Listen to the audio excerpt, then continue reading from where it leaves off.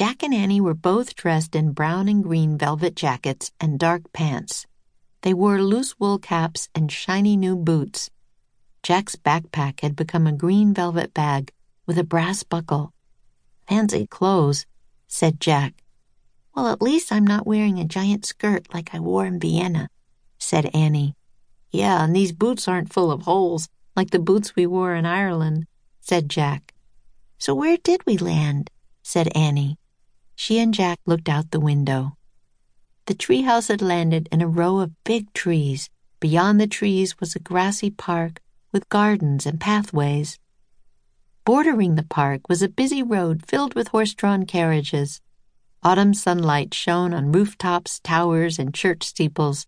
Black smoke rose from hundreds of chimneys. "London looks great," said Annie. "Let's start looking for Charles Dickens." "Wait, I'll check the book first," said Jack. Jack looked in the index of their book and found Charles Dickens.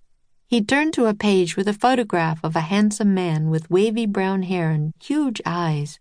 Jack read, "Charles Dickens was born in England in 1812. He is one of the most famous writers of all time." "Of all time?" said Annie. "Wow, he shouldn't be hard to find." "Maybe he isn't famous yet," said Jack. "If he is, why would he need our help?"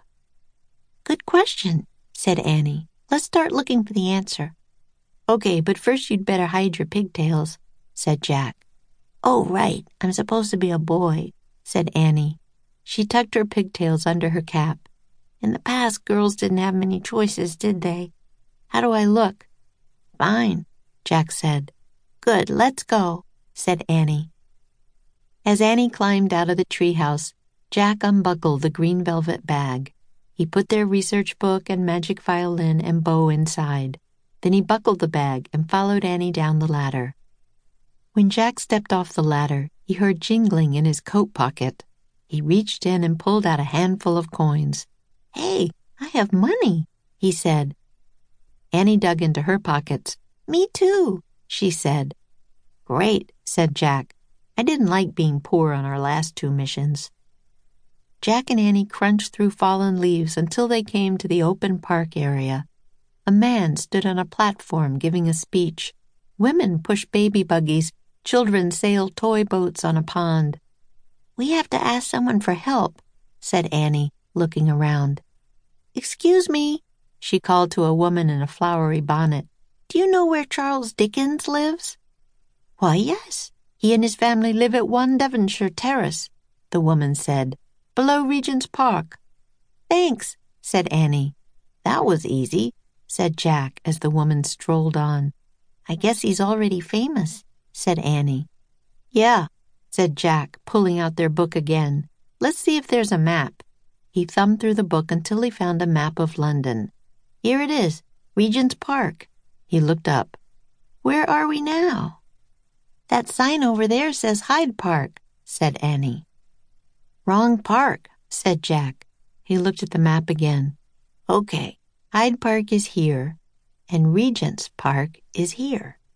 They're pretty far away from each other."